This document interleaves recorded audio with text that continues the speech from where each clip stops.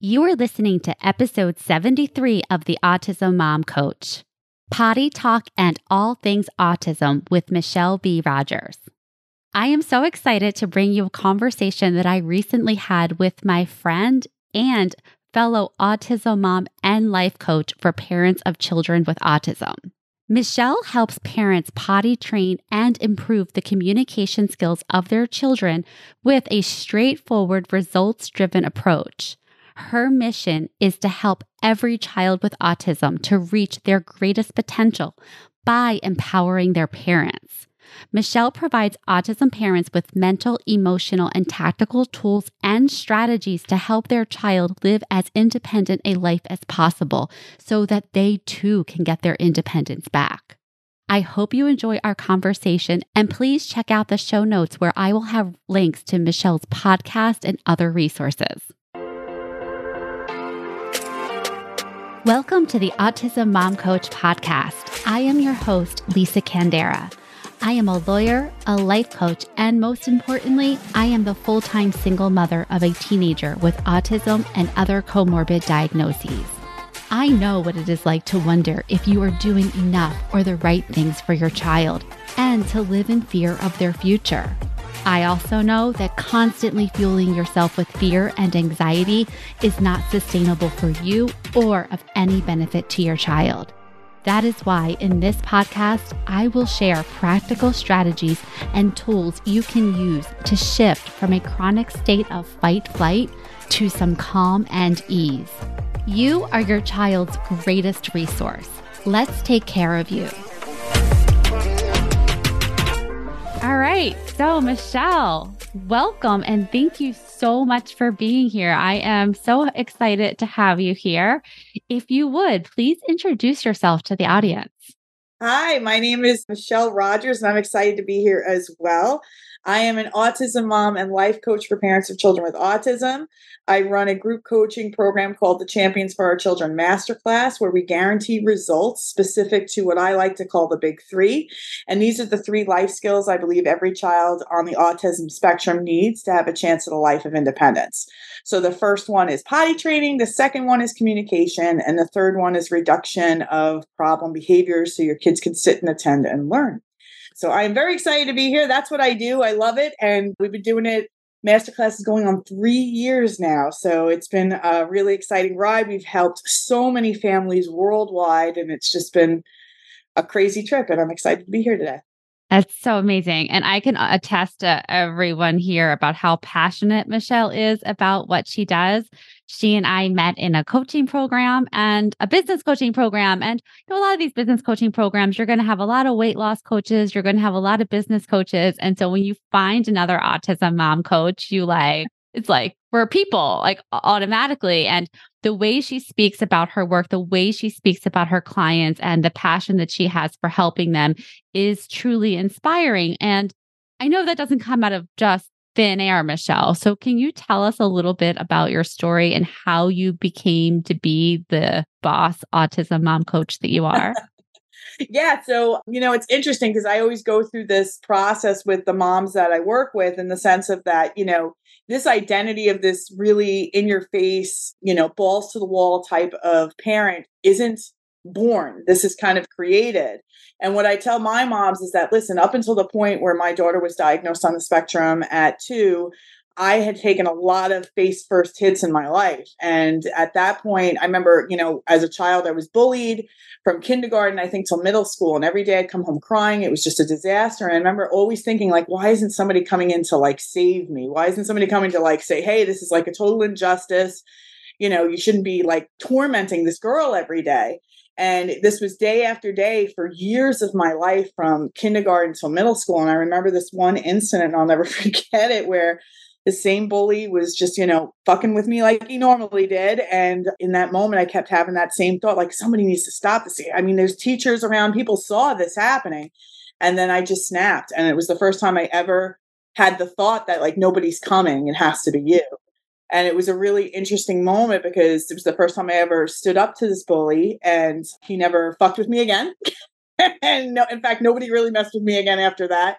And it taught me that I could be my own hero, right? Like I could be my own savior. And it was just one of those things with this. It was just like, nobody's coming ever. Like it has to always be you. And then in that moment, I just learned that the more that I stepped into the role of the savior I was looking for, the more I could create results in my life. And it was just a really pivotal moment, like that kind of, I stepped into this different identity. I went from this really, believe it or not, I was a very shy girl to now like this badass. And, listen, life wasn't like roses and cupcakes after that. My parents broke up. We lived in poverty. I remember there was a time where like we had no heat, we had no food in the fridge. And I always like believed in myself like I did that day. Like I'm a master problem solver and I could figure out what to do about this. It was an abusive home with my mother. I ended up moving out when I was like 18, living like paycheck to paycheck. I remember even one point driving around with a car with no car insurance. I even got pulled over. I still to this day don't even know why I wasn't arrested. And I wrote checks that I knew were going to bounce. And I came back from all of that. So by the time I had Juliana, right, I wouldn't say we were rolling in it. I'd say we were still living paycheck to paycheck, maybe a little bit better than that. I had about $40,000 in debt from a business I started that failed. So here I am in this situation, but still feeling like a survivor. Like I think I've just identified like this person that always scrapped and just did whatever I could to make it to the next day. So when she was diagnosed, I already had, even though like, when I got the diagnosis, I was a lot like all of us in that I thought this was a death sentence. I thought her life was over and I thought mine was too. I think what happened for me was that I'd been so practiced at like overcoming like major obstacles in life that even though I didn't know the how, I'm not a special education teacher. I'm not formally trained in anything to do with autism. I'm just a mom who got her experience from, walking the streets of hard knocks, right? So I think because of that, I just knew that I was going to solve for this. I just didn't know how, but I knew I was ready to take the challenge on. I'd prefer not to, believe you me, Right. I'd prefer not to have had this journey in some aspects back then because it was so hard and I never did anything like this before. And I made a lot of mistakes. Now I went from this point of like, I was so thankful to even be able to have a baby because I thought I wasn't even going to be able to have a baby. And I have this beautiful baby. Then I feel like God like wrecked this baby. And I was so pissed at God. And I was like, you just took this beautiful gift and just wrecked it. And then I remember thinking after I kind of like, we all talk about this, and I think Lisa talks about this as well, is that we all go through a grieving process when the diagnosis comes. And it's not that the child died. It's the thought of like the childhood we thought we were all going to experience had a death. The life not lived. Yes, exactly. So you just have to process that. And I believe like when you get to, a lot of parents don't get to acceptance. That's the 5th stage of grief that they all say is acceptance. A lot of us just stay in the bargaining, the anger, the depression. But I believe that if you can get to acceptance, there's a 6th stage, which is creation, meaning like acceptance is not sexy. It's not like, we all want to be there. It's definitely not. It's the not fair. It's not right. This makes no sense. This was sent to our family. We don't have a history of it, but it's what is. And if I can create from what is, I can make the best of what I have. And that's kind of really my motto with the masterclass and helping people. And well, that's so interesting because when you say creation, because really, I think, there's work that I haven't studied a lot, but I'm aware of it. It's post-traumatic growth, right? So once you get through the acceptance and through the pain, then there is opportunity for the and now what? And I think that that's what's available. But I also think it's like acceptance is not something that's one and done. I think it's something that happens every day. Like it's a choice that you're making every day with the new things that are happening, right? Is that I'm not going to fight this anymore. This is what it is. Yeah, exactly. I remember like just having a feeling of surrender towards it, to be honest with you, like a feeling of like, yeah, I guess you recommit to the process. Like anytime like we feel like we're doing well. And then I get like hit with life with a side of autism, right? With her. And it's just like, okay, yeah. that sucks. And now this. Yes, exactly. Like, and it's funny because I look at like Lisa's journey with her son and my journey with my daughter is very different, but we still have our challenges. And sometimes I get sideswiped. Like I don't see the train coming and I get whacked and I get whacked pretty good. And it is a moment where you just have to like remind yourself like, okay, this is just what this is. And it's not a problem. It's when you start making it keep fighting the resistance of like, I shouldn't be here. Why is this happening? Yes. This sucks. And when you keep playing that tug of war with yourself, it just makes things so much more painful. And it also keeps you in the mental mud and not looking at solving the problem that's in front of you. Exactly. So I want to, shift to what you do, but with saying you became the hero that nobody was coming. And I say that to my parents all the time, specifically when it comes to the decision to make time for their own wellness. It's like the Calvary is not coming. There isn't like a Calgon take me away day, right? Unless you create it for yourself. And I apply that to, anxiety and burnout and a lot of, those issues that my moms have. Talk to us about the moms who you serve and how you apply that mentality to the work that you do with them. Yeah. So what I try to do, they all come in specifically to get a problem solved. And I love that because I'm a master problem solver, right? So they're coming in specifically saying, Michelle, I want you to pull back the curtain and tell me how you have a 100% success rate for potty training. Because I've been potty training my 10-year-old for the last 5 years and I still haven't had this fixed. And what I always say is, it's my ethical approach to this, is that I sell you what you want and we do give you tactical, but I'm going to give you what you need, which is like, listen, his ability to potty train was available to you all along. You had beliefs that was stopping it from happening. And sometimes those beliefs cause massive suffering. And I What are think those beliefs that you're seeing? Like, what are like the top beliefs that like you one of the see? biggest things, and I just wrote about this yesterday, one of the biggest things we think is that they believe that the autism diagnosis, the circumstance of the autism diagnosis, the reason why their child can't potty train, the reason why their child can't communicate, and it's not. It's your thoughts about it. The thoughts about the diagnosis, the thoughts about being told that they're severe on the spectrum, the thoughts that being told that a 30-year-old, somebody just wrote this to me, a 30-year-old has a mentality of a 3-year-old. How hard are you going to push a 30-year-old to get out of diapers when you think he only has the mental capacity of a 3-year-old? It's the emotions that come from thinking shitty things about autism that create the shitty actions we take or no actions, because we're like, well, why bother? It doesn't, I mean, I'm dealing with a 30-year-old that's got a 3-year-old mentality. Why even bother trying to teach him anything? He can't learn anything. And then I get the result of the shitty life that I want to change. It's like more of the same. So it's like a crazy eight, like nothing changes. So I have to start to see, like, listen, it isn't just about the tactile, and I've got gold for tactical. I can teach you anything, pretty much teach anything to anyone about anything, because I believe that about myself, right? But like, it's not about the tactical. You have to be willing to change your thoughts about your child. And then that's like putting gasoline on the tactical fire that I'm going to give you to get the results that you came for. Yeah. So can you give us an example of that? Like a specific parent, a specific transformation that lights you up? I guess like our best ones are the Potty, because Potty seems to be the biggest. It's funny, when I started this work, I'm like, I'll help you with anything autism. But what everyone seems to be coming to me with the majority of the time is potty training and communication, right? So I guess one of our biggest transformations that I can recall was a family had a 21-year-old that needed to be potty trained. And they said they had potty trained her for years and years and years, and it wasn't in the cards. And she was graduating out of her school and going to an adult school when she graduated. And somehow they didn't know that the child needed to be potty trained to go to the school. And they're like, oh, I'm sorry, she can't come here. She's in diapers. You have to be potty trained. And all of a sudden, within a matter of weeks, she was potty trained. And here's the thing about that. She had the ability to potty train all along, but their thoughts were that, oh, she's severe on the spectrum. This just can't happen. We've tried and quit multiple times, right? But when they were backed into a corner, when they realized that they couldn't take her to the school that they wanted to, then all of a sudden the circumstance dictated the reason that they moved forward. There was absolutely no option on the table. She had to potty train. So that's just a good example of like, she had that ability in her the whole time, but when they were backed into a corner, that's when all of a sudden it happened. And I don't want that to happen for parents. I want it to happen from a place of like, if I can create it that way, I want to be able to create it of my own device at any time.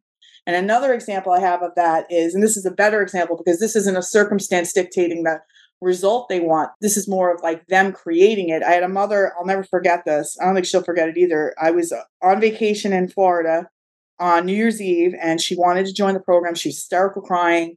And she said that her son had just been hospitalized for a kidney infection, which was a complication to her trying to potty train him.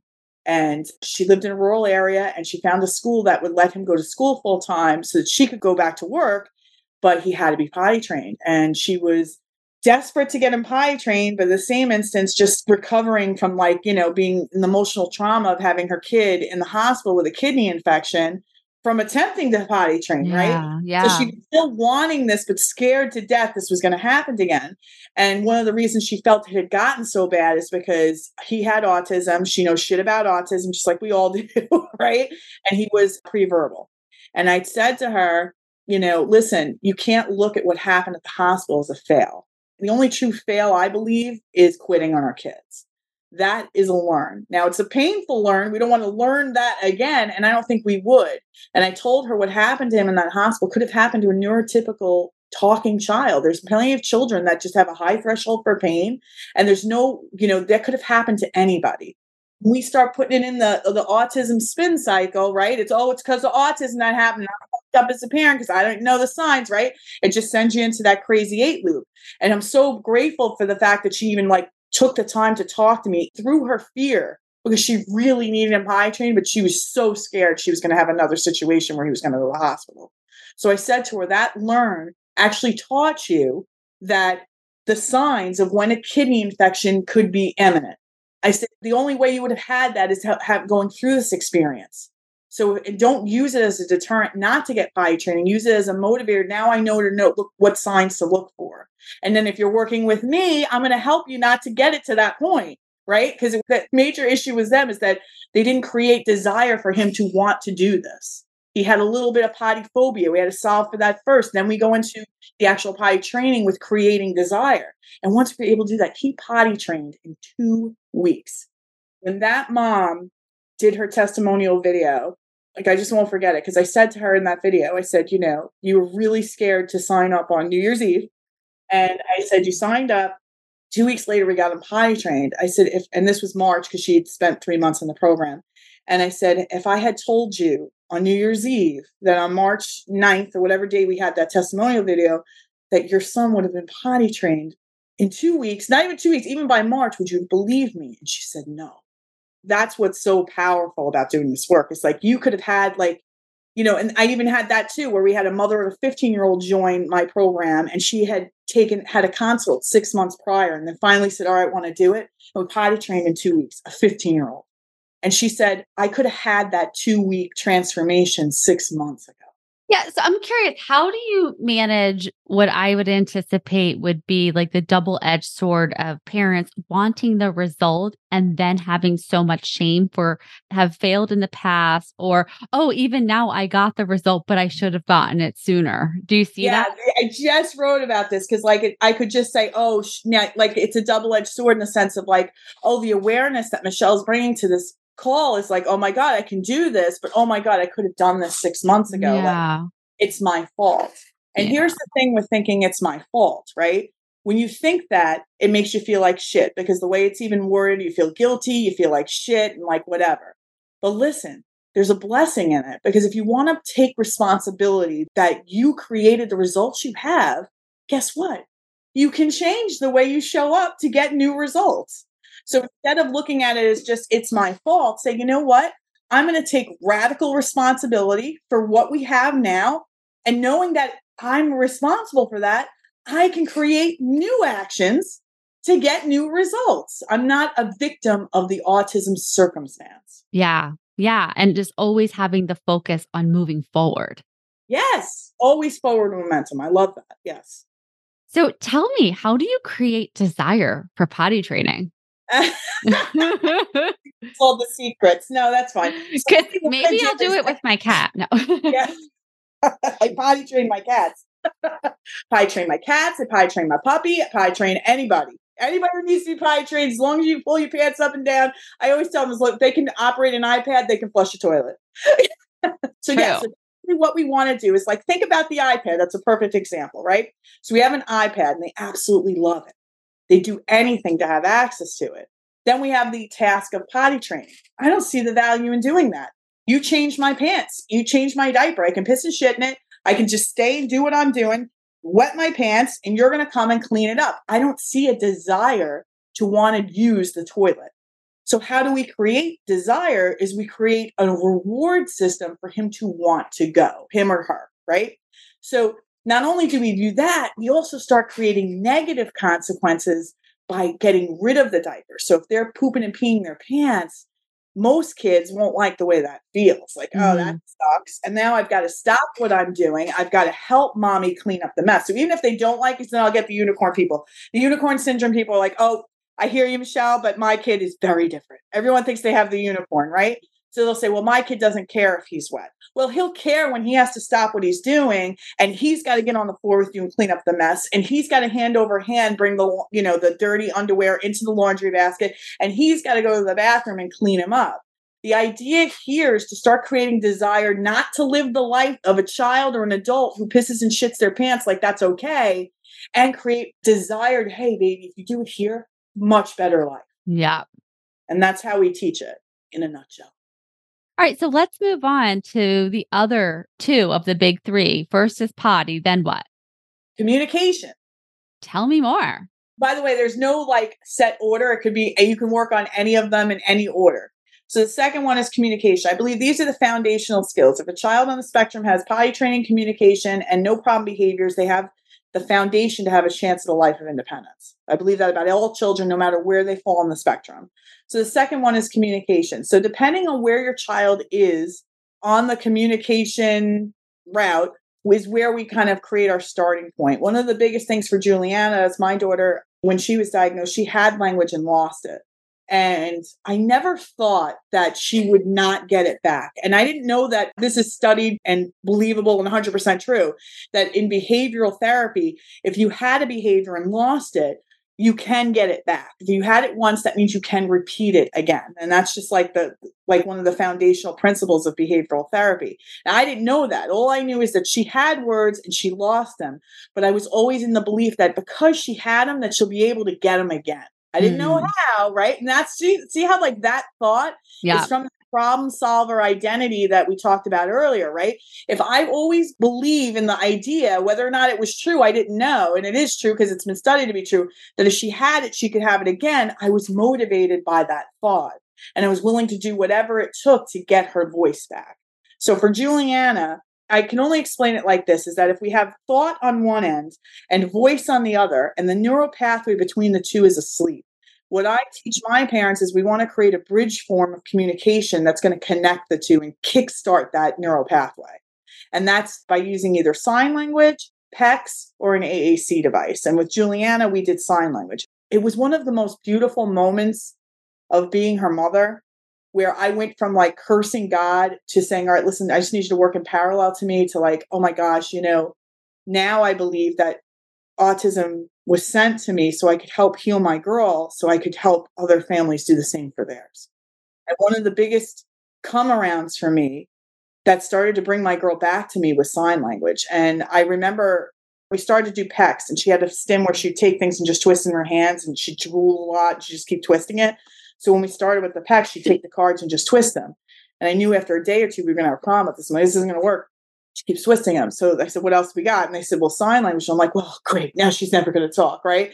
And I can debunk that myth, because studies have shown that if you have a pre-verbal baby and you teach them a bridge form of communication like sign language, PECS, or an AAC device, you have a more likely chance to have a verbal talker. But I didn't know that at the time, right? So I couldn't explain. I just went with the flow because I was willing to try everything. So I said, okay, let's do it. Even though I'm I don't even know if we teach her this, why she'd ever talk. And within about a day, by the end of the day, she was signing for Cookie. This is more. I don't teach more in my program because more everything. Yes. So we make more mean Cookie for Juliana. And by the end of the day, she had learned to sign for Cookie, and I was floored because at that point, I thought she was lost. And I didn't even realize at the time that I wasn't even talking to her. I was talking about her in front of her as if she wasn't there. I wasn't even talking to her in the car. I wasn't barely even talking to her when nobody else was there, because I believed that she couldn't hear me. And when I saw that, and I saw her do that, and then she ended up learning 10 more signs within a week, I was so on fire with motivation. I'm like, nobody gives her a fucking thing unless she signs for it. Right. And by doing that, by building out her ability to have her voice in those 10 signs, she was tantruming nonstop, immediately was gone. 90% of her tantrums were gone because she was able to express herself. And I say sign language was the path to bring my baby back to me, because anytime she needed something, she had to come find me and show me the sign. I hold sign language, folks, near and dear to my heart, because that was our personal journey to getting Juliana to start making sounds, to then start making word approximations to speaking. And what I can describe to you is that when we gave her voice with sign language, it kickstarted that neural pathway. And all of a sudden she started making lots of random sounds. This is exactly what we see in the program. They start making lots of random sounds. And then she could do the sign, but we'd also have her repeat the sound back to her. So like it was water, wah, wah, wah, wah, whatever. She used to go for goldfish. She couldn't do gold. She couldn't do fish. So she used to go for goldfish. All right, she did it. Let's go get her some goldfish. And I never thought like, oh, this is taking too long. Oh, this sucks. I have to teach her anything. I was so excited. I never, one of the things I really hate, and I use it in my marketing material only because it's just so commonly used, is the word nonverbal. Because I'll even have parents tell me that they have nonverbal children that can say any word, they just don't use it functionally. Like, why do you call them nonverbal? Like, and I'm not saying that everybody identifies nonverbal like this, but the majority of us do. When we think nonverbal, we think can't be changed forever, no fixing this, right? They never even came into my vocabulary. Nobody ever brought it into my vocabulary. I never even knew about it when she was that way. I always believed that she was going to get this back. And I always tell my families, don't say nonverbal, say pre-verbal. Yeah. It was so interesting with Ben because he made noises all of the time, even when he wasn't speaking. But I will never forget, I have like this vision of, I don't know if you've ever read or watched the Helen Keller story. Yes. But like we lived that, Annie Sullivan scene where you're like rip roaring like around the, and like, nope, you're going to ask for this. Nope, it's going to, over and over and over again. And then like that 1 second where it's like water. We've made the connection between the two of us. I did something. You understand that I got it. We understand one another. And it was like, boom. It was amazing. It is. Helen Keller, that's a really good example because I was so fascinated with that as a child. How interesting. I watched that movie over and over and over again as a child, and that this is my life. Yeah. But yeah, I mean, it was that moment. It was that type of connection that I realized that she was in there. It was the first steps of her coming back to me. I'll never forget it. I'll always have a place in my heart for sign language. So we used sign language a teeny bit, but it was a lot of text, and that was really helpful. My guy was really visual. So I would always make him these almost like these storybooks when he was little of different pictures, and we would go through them. Like he's still very much like that. He like loves his pictures, but I just remember like, it was so funny. It's like, he would always just like walk over to me like, here's my popsicle picture. And I'm like, oh, you figured out how to use this to your advantage. It's just like funny personality things like that, right? That like start coming out. But I do remember when he started to talk and then really he like never stopped, is he would say things to me like, remember something. And I'd be like, what? And his very specific memory of times where I didn't understand that he even understood what was happening because he wasn't talking, kind of like what you were just saying. And like that hit me like a ton of bricks of like all of that experience he was having. And it almost reminded me, it's like my grandmother had a stroke and somebody trying to communicate with you with their eyes, but their body and their nothing else cooperating. And that really broke my heart, but also let me see how far we had come. Yeah. And then he was there all along. That was the real thing for me. It was like, oh my God, this whole time I thought she was lost. And she wasn't. She was there all along. I don't even think of autism as less anymore. I think of autism as just different. Like the brain just operates at a different frequency. And if I can learn to teach that brain on that, meet that brain at that frequency, I can teach it anything. Yep. All right. Tell us about the last. So the last one is problem behaviors. And a lot of the times, 9 times out of 10, problem behaviors exist because the child can't communicate. So sometimes when we work on communication, a lot of the problem behaviors parents see, they'll see an immediate dip with the problem behaviors because now this child has a voice. I always teach my families, think about like the 10 things that your child asks for every single day and create a way for them to get it without getting aggressive, like showing that either. I had a mom yesterday who adopted a 3-year-old and he gets very aggressive. So I said, you know what? And she came for potty training. I said, you know what? Let's shelf potty training.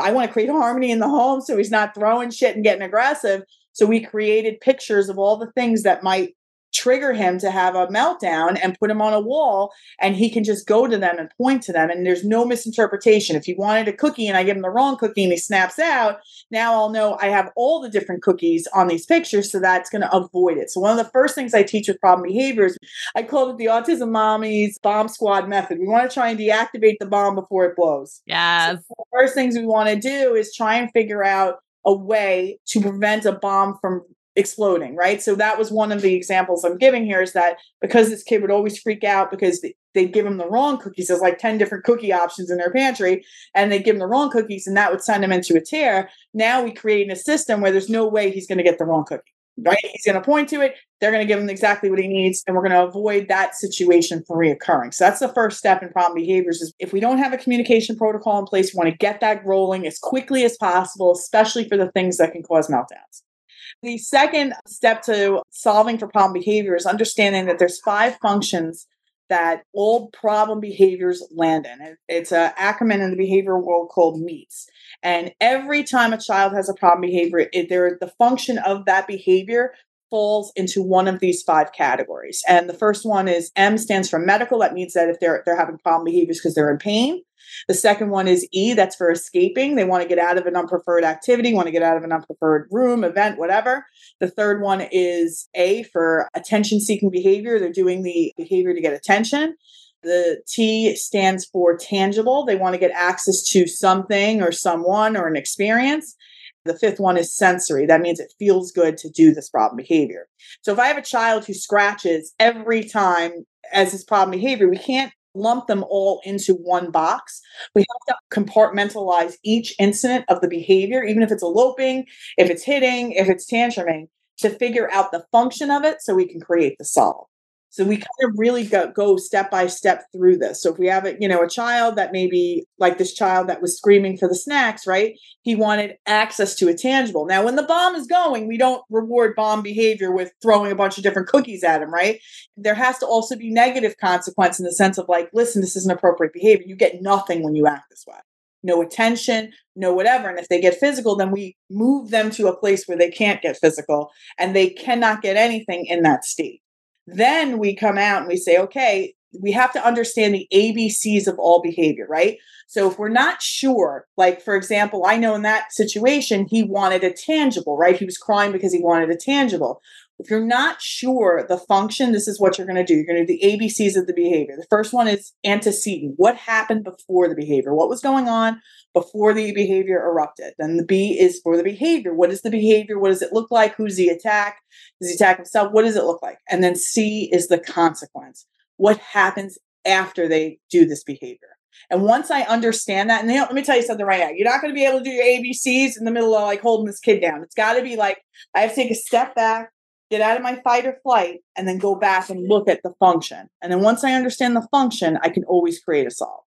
Yeah, that all makes sense. That's very much in line with training and work that we've done over the years with my son. And so what this sounds like to me, Michelle, is one, it's very tailor-made to very specific situations.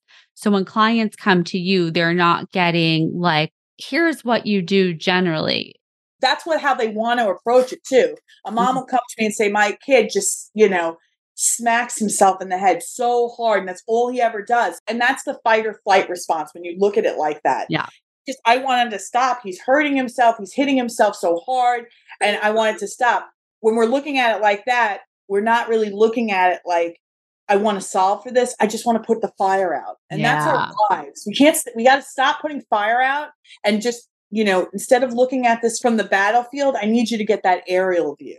What happened here from every aspect? And I have to understand that just because he scratches for the cookies doesn't mean it's the same function when he scratches when the therapist comes in and doesn't want to work with them. Do you see what I'm saying? And I have to understand what caused it so I can create the solve. Solving for a tangible is going to be very different than solving for a sensory reason. Solving for attention-seeking behavior is going to be very different than solving for escaping. See what I'm saying? I created this guide. It's called the Autism Mommy Survival Guide for Any Problem Behavior. It's free. I'll send it to you and you can share it with your podcast people. But basically what it is it just basically talks about the meats. It talks about you can't do the ABCs in the moment. You have to give yourself a minute. Right? You have to calm down. And even if it's a day or two, depending on how traumatic the event was, to go back and say, okay, I need to analyze the data of exactly what happened before, what did the actual behavior look like, and what happened right after. And then see, okay, how can I handle this differently next time to get a different outcome? I'm curious to your perspective on two things. And one of the things is that I have always found mind-blowing as a rule follower is that kids, and it seems to be, I don't want to say especially autism kids, but I've seen it a lot in autism kids, is that all attention is good attention. And I think that kind of blows parents' mind. It's like, well, I'm taking the iPad away. I'm doing all this stuff and he's still doing it. And it's like, I had to learn that the dance I was in with my son where he would explode, I would explode, and then I would comfort him. Yeah, I know. It's a payout, instant payout. You've just reinforced the behavior. Exactly. And I learned that then when I stopped it, my son was like, whoa, wait a second here, lady. Yeah. And there's the thing too. So basically what happens is we've got to undo some of the habits that we get into as parents. So just to explain how negative attention and positive attention to a child are equally as valuable. And I've looked at this too. And one of the things that I've learned, and I agree with it, is that attention, no matter how you receive it, means that I matter to you. I have your time. I have your attention. Even if it's not the desired way to get attention, I matter in your life. I'm valuable to you. So I'm going to take it any way I can get it. Even if it means I'm going to put me into getting aggressive, getting a timeout, I still get that time with you. So when I have a child where I see a lot of that, that's your cue as a parent. I want to give them more, load on lots of attention when they're doing shit right. Yes, yes. All right, Michelle, we have covered so much, and I know that you have so much more to offer, but I also know you have your own podcast. Yes, I do. We just launched the Autism Moms Potty Talk podcast. So yes, I love it. Tell us where we can find you, how we can support you. And you said there was a couple of free offers that you have or freebies. Yes. Tell us everything and we'll link it in the comments. Perfect. So we have the Autism Moms Potty Talk podcast. We're going to be offering a giveaway. We're going to be giving a scholarship to the masterclass. So if you sign up to the podcast, you'll hear all about that. You can also follow me on Instagram. That's Michelle with 2 L's, B as in boy, Rogers, Rogers. And I also have, and I'll give this to Lisa as well, I have a 10-minute video training, a free 10-minute video training that really tells you about my journey with my daughter. She had language, she lost it. So she went from pre-verbal to sign language to word approximations to speaking. And it's really a 10-minute video, beautifully done, better than I could even explain our story. And I'm happy to share that with you guys as well. Well, thank you so much. I am so happy to have had you on this podcast. I am so happy to have met you, a fellow autism mom coach who is also doing work that is so needed in this world. There is just not enough resources out there for us. And so I'm glad to know you. I'm glad for what you are doing. And I encourage anyone who is struggling in the areas that Michelle helps with to reach out to Michelle, to follow Michelle.